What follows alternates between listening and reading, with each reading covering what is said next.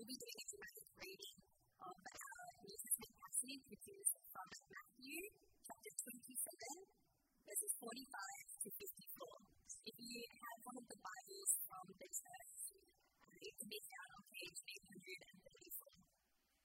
Verse 45. Now, from the 6th hour, there was darkness over all the land until the 9th hour. And about the 9th hour, Jesus cried out with a loud voice, saying, Eli, lama sabachthani? That is, my God, why have you forsaken me? And some of the bystanders hearing it said, This man is calling Elijah. And one of them at once ran and took a sponge, filled it with sour wine, and put it on a reed, and gave it to him to drink. But the others said, Wait, let us see whether Elijah will come to save him. And Jesus cried out again with a loud voice and yielded up his spirit. And behold, the curtain of the temple was torn in two from top to bottom, and the earth shook, and the rocks were split. The tombs also were opened, and many bodies of the saints who had fallen asleep were raised. And coming out of the tombs after his resurrection, they went into the holy city and appeared to many. When the centurion and those who were with him, keeping watch over Jesus, saw the earthquake and what took place, they were filled with awe and said, Truly, this is the Son of God. This is the word of the Lord. Thank you for that dramatic Bible reading. And welcome everyone to our Good Friday service. It's good to be with you. Special welcome to those of you joining us for the first time, and especially our friends who have joined us today to learn more about what Christian message is and why Good Friday is good news for you. Now, this morning I want to speak a little bit about what many people find difficult about Christianity. What is the most common objection and greatest obstacle to faith in God? Now, what is that for you? My take is for many of us, it's the suffering. If there is God, then my God, why is there so much suffering? Now, of course, beneath the question is the assumption of God's goodness and power. If God is all good, as the Christian trained him to be, and also if God is all powerful, again, as the Bible teaches him to be, then he is all good and all powerful. Why is there so much suffering? The coronavirus pandemic killed millions of people. The catastrophic war going on in Ukraine. That awful murder at the Easter show the other day. Why? I wonder if you've asked that question if you're a Christian. Or perhaps you're asking the question yourself. There is nothing more challenging, not only to our thinking, but simply to our being experientially, than the question and subject of suffering. The cry of a sufferer, my God, why? And yet, there is another side to it. Because just as many people hear about the difficulty of reconciling suffering with faith in God, also, countless number of people share that they found nothing more comforting, nothing more encouraging, enduring, and sustaining in times of suffering than faith in God. Is that right? You may have experienced it yourself in times of your suffering in your life. Or perhaps you're here today after a long hiatus from Christianity because you've realized there is nowhere else to turn in time of need in the world of suffering than through faith in God. And that's why you need that. I look at the Ukrainian Christians singing and praying amidst the war, opening up their houses and churches to care for those seeking refuge. We closer at home, we look at Mexican families steadfast in Christ through a tsunami. How is that possible? How can faith in God not only survive in suffering, but sustain people through suffering and even strengthening them? Christian faith says the answer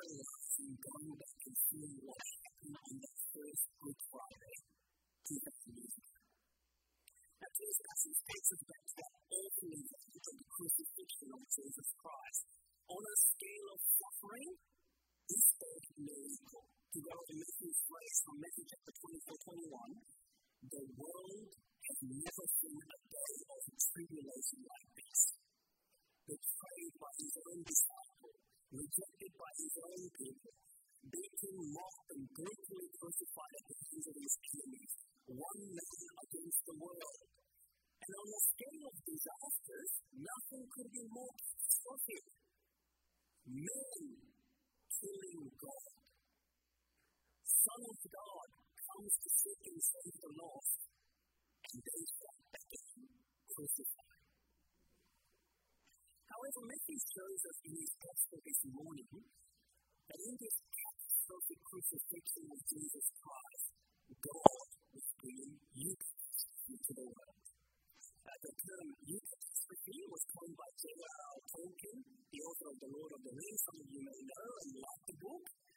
He meant a catastrophe that is at the same time shockingly and paradoxically good, as indicated by the twist to you. Tolkien said, the death and resurrection of Jesus Christ is the greatest, the catastrophe to the story of humanity. And with that in mind, let's look at the passage today in two sections. First, catastrophe of the cross, verses 45 to 50, and catastrophe of the cross, verses 51 to 54. Verse 45, now from the sixth hour there was darkness over all the land until the ninth hour. The sixth hour is high noon, 12 p.m. In the middle of the day, there was darkness all over the land for 3 whole hours as Jesus hung on the cross. What's going on? Why? One old commentator imaginatively and movingly says, because the world has never seen such a wickedness as this. That sun itself withdrew its presence from the earth. Darkness speaks with what is happening on this day. In the Old Testament, darkness often accompanied God's judgment. So you may remember the story of Exodus, when God judged the Pharaoh who rejected God and persecuted God's people in darkness. But over time, God's people tragically became like Pharaoh. That's the story of the Old Testament, the first half of the Christian book of the Bible. Rebelling against God and abusing one another, Israel became like all the other nations. So the later prophets like Amos spoke about the coming day of God's judgment in this way. In Amos chapter 8, verse 9, and on that day declares the Lord God, I will make sun go down at noon, darken the earth in broad daylight. I will make it like the morning for an only sun at the end of it like a bitter day. And the Israelites experienced a measure of this darkness in that tragic catastrophe event called exile in the Old Testament. That's the second half of the Old Testament story in the Bible. And by the time Jesus began his ministry, Matthew described the world of Jesus' hearers as the world under the shadow or darkness of death. Because death really is the ultimate darkness, isn't it? When you're dead, you're asleep. This is a world of injustice, corruption, and cruelty as Jesus experienced in this personality. It's a world of suffering, disaster, and death, as we all know very well, and the people whom Jesus ministered to along the way throughout the gospel. And they started seeing the light through Jesus. That's been the gospel story, isn't it? Jesus meeting people under the spell of death. Those who are suffering, the gospel is not ignorant of human suffering. Jesus attending and answering people's needs. But now, what's happening here?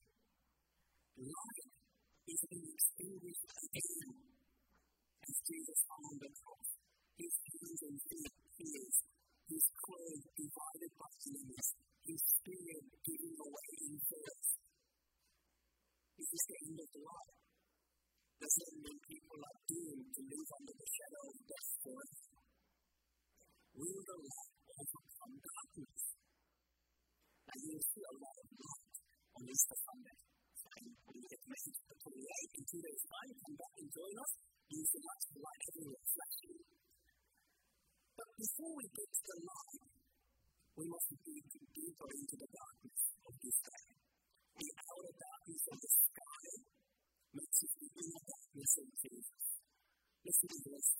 6 again, and about the 9th hour, Jesus Christ with a loud voice saying, Eli, Eli, lama sabachthani, that is, my God, why have you forsaken me?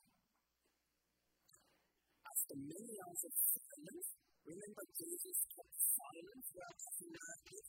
The teacher who displayed his wisdom with grace and truth suddenly becomes quiet from his trial and betrayal and rest. He keeps quiet. He keeps silent, showing to everyone that he is resolved to do the will of God. That his death is winning death. He is not being coerced. Now the Son of God finally opens his mouth to heaven. He will be victorious. But unlike the day of creation when he said, let there be light and overcome darkness and bring creation into being, this time as he opens his mouth, he joins the darkness. In the words and cry of Psalm 22 verse 1, my God, why have you forsaken me? I wonder whether you've ever felt forsaken. To be forsaken is to be abandoned, to be alone, lonely. I'm told that to be forsaken, that is the closest experience I have, the worst kind of suffering a human being can experience. To be abandoned by someone you thought loved you. To be divorced, deserted, rejected. The gospel shows us that Jesus knew and experienced his hell on this day of darkness.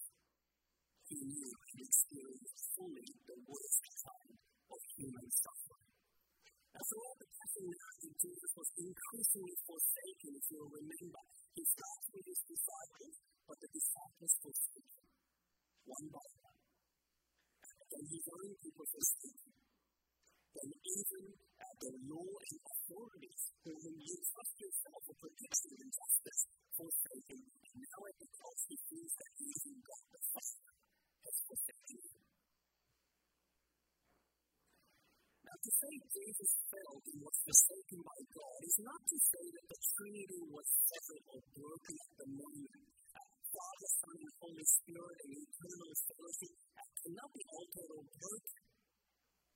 Furthermore, if Jesus cries out in the words of Psalm 22 verse 1, we may remember the psalm does not end in defeat, but rather in triumph and victory. So this is a psalmist still calling out God on the cross, my God. Jesus still believes in God. He knows that God loves him.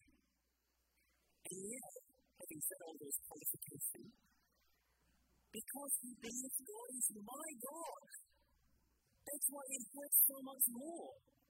Really, suffering is a greater problem for the believers. If you're an atheist, suffering is not really a problem for you. You may feel hurt, you may feel painful, but if there is no God, well, it's just a random chance. There is no answer for you. There is no reason to feel bitter or resentful. You just feel dead about bad luck. But for a believer who believes in my God, it hurts. Though the Trinity is unbroken, at this moment Jesus, in the fullness of his humanity, truly felt a real abandonment by his Father. And when they put it, experienced hell on the cross on Mount Golgotha, which means a place of hell. As the Apostles' Creed explains, born of Virgin Mary, he suffered. Now this is my sketchy stuff. My sketchy has so many different levels. How can the author of life be crucified by people who he has created? What kind of God makes these creatures kill him? Why would God the Father let his one and only beloved Son die on the cross? What feels fear he lost by the Father? What feels forsakenness by the Son who loved the Father with all his heart and mind and soul and strength? This is the real question when you ask, my God, why? And Jesus didn't tell you the gospel is God. He did it for you. That doesn't make any more sense. How can it be that for me? But he did. Jesus entered into God's forsakenness, and the Father bore the searing pain of losing his one and only beloved Son to forgive you and rescue you from God's forsaken death, so that your end may not be God's forsakenness.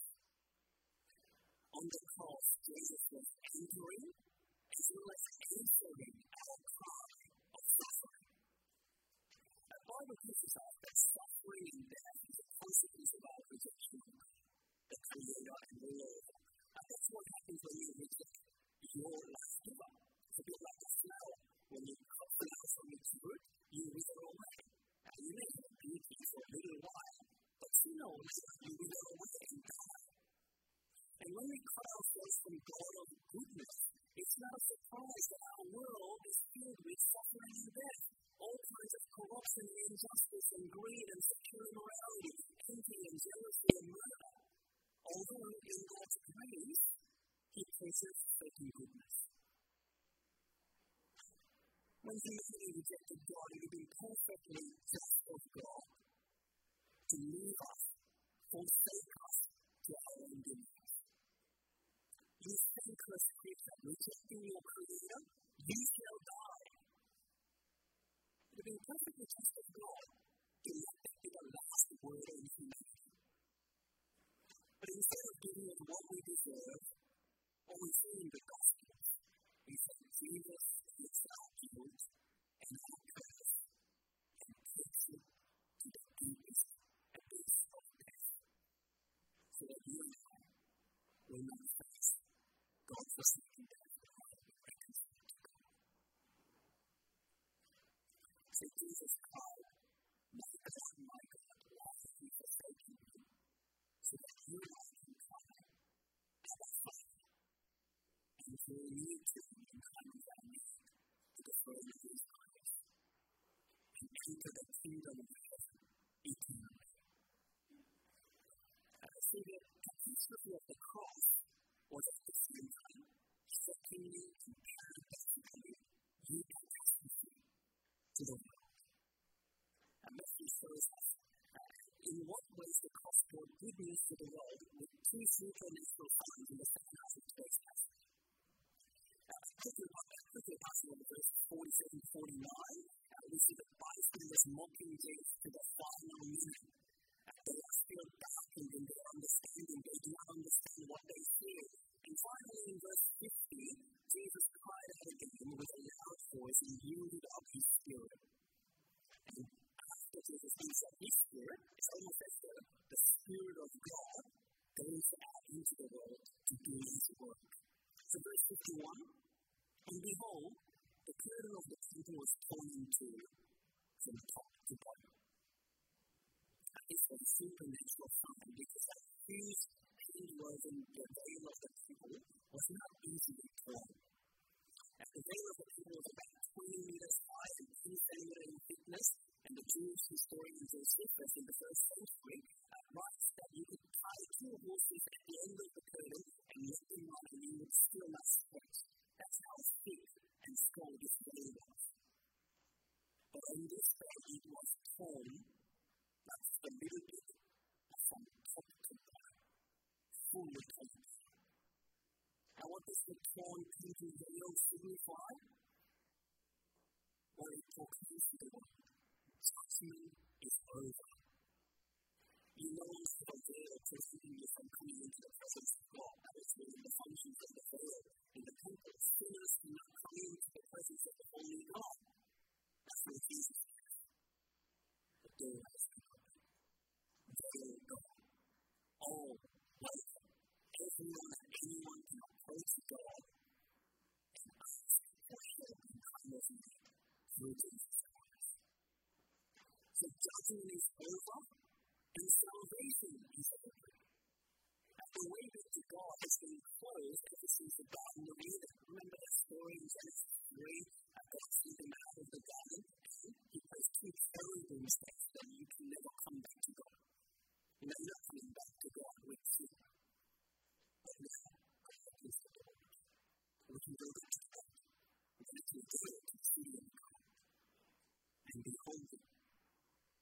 Jesus cross opens the door to God.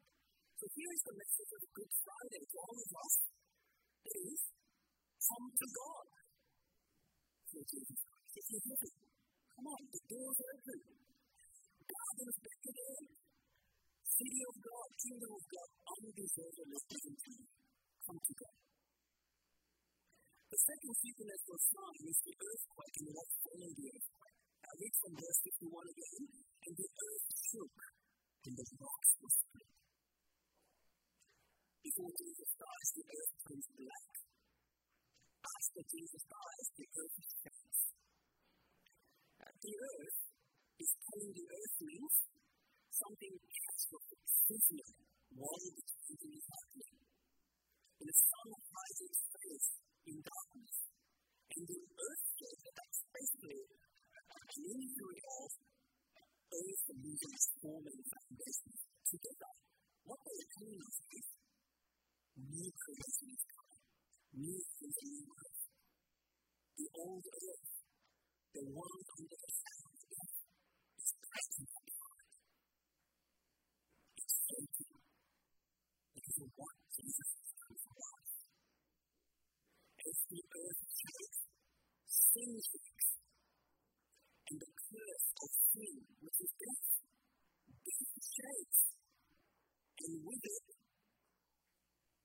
new bodies are raised. The verse 52, the tombs were also opened, and many bodies of the saints who had fallen asleep were raised. And coming out of the tombs after his resurrection, they went into the holy city of Peter. Now, this is what the Old Testament prophets looked forward to as they lived under the shadow of death. That God would come and raise his people to life, lift the curse of sin and death, and restore them into his presence and life. So a couple of the references there, for example, Daniel 12 verse 2, and many of those who sleep in the dust of the earth shall awake, some to everlasting life, and some to shame and everlasting peace. And Zechariah 14 verse 45, on that day his feet shall stand on the Mount of Olives that lies before Jerusalem on the east, and the Mount of Olives shall be springing to from east to west by a very mighty valley. And you shall flee to the valley of my mountain, for the valley of the mountain shall reach the Azal, and you shall flee as you fled from the earthquake in the days of Uzziah, king of Judah.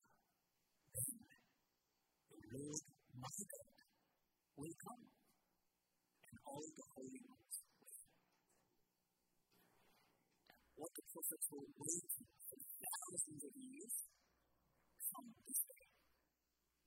The holy ones in the holy city, after the holiest event in all of human history, Jesus' death is a resurrecting death.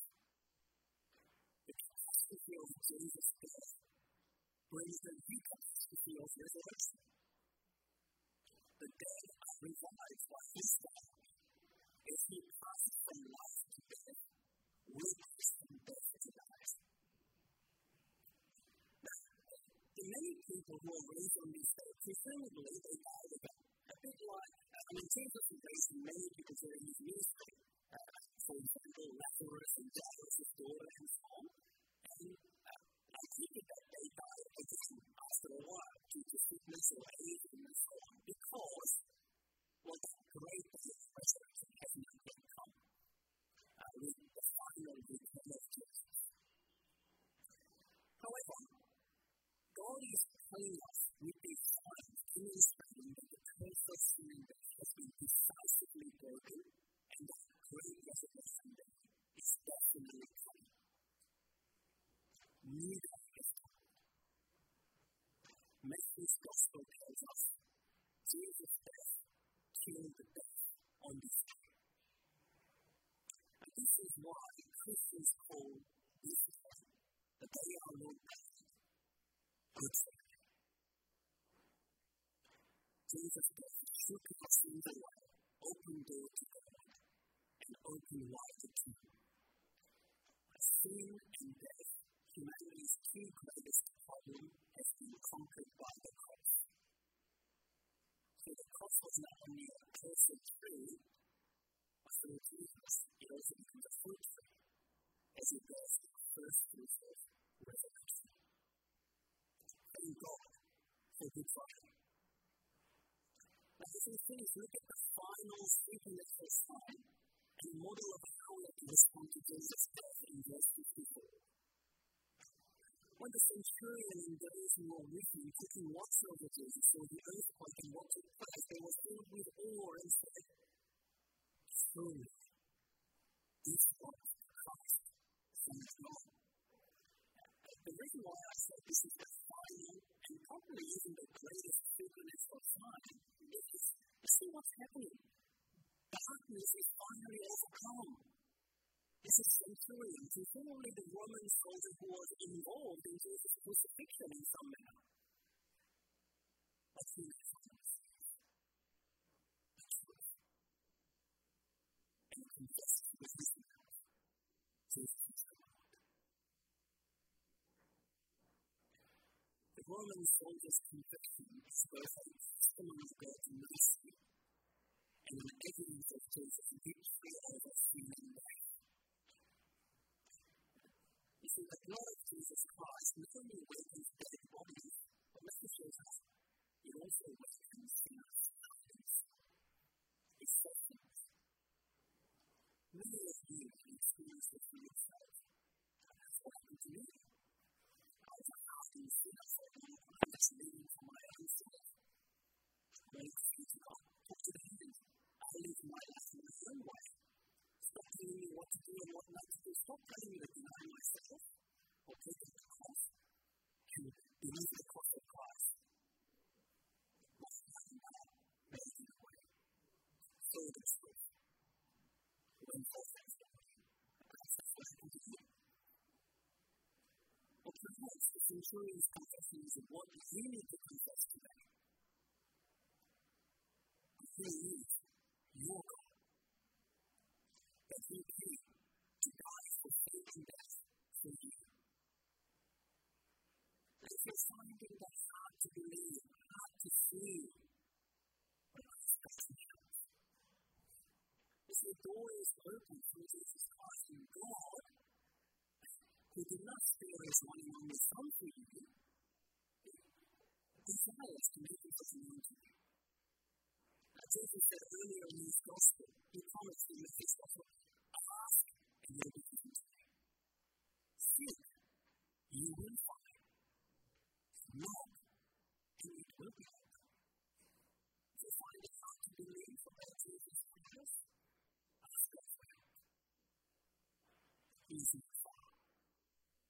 And you can see that by seeing the help that he came to you on the cross. Now we begin the book today by asking, my God, why? Why is there so much suffering in the world? Now, because of Christ, we see God entering. We hear God answering our cries. Seeing what Christ has done for us on the cross, I think we can join the Apostle Paul in these words. He writes in Romans chapter 8, verse 11, for us to consider that the sufferings of this present time are not worth comparing with the glory that is to come. If God is for us, who can be against us? He who did not spare his own son, but gave him up for us all, how will he not also with him graciously give us all things? For I am sure neither death, nor life, nor angels, nor rulers, nor things present, nor things to come, no powers, nor height, nor depth, nor anything else in all creation will be able to separate us from the love of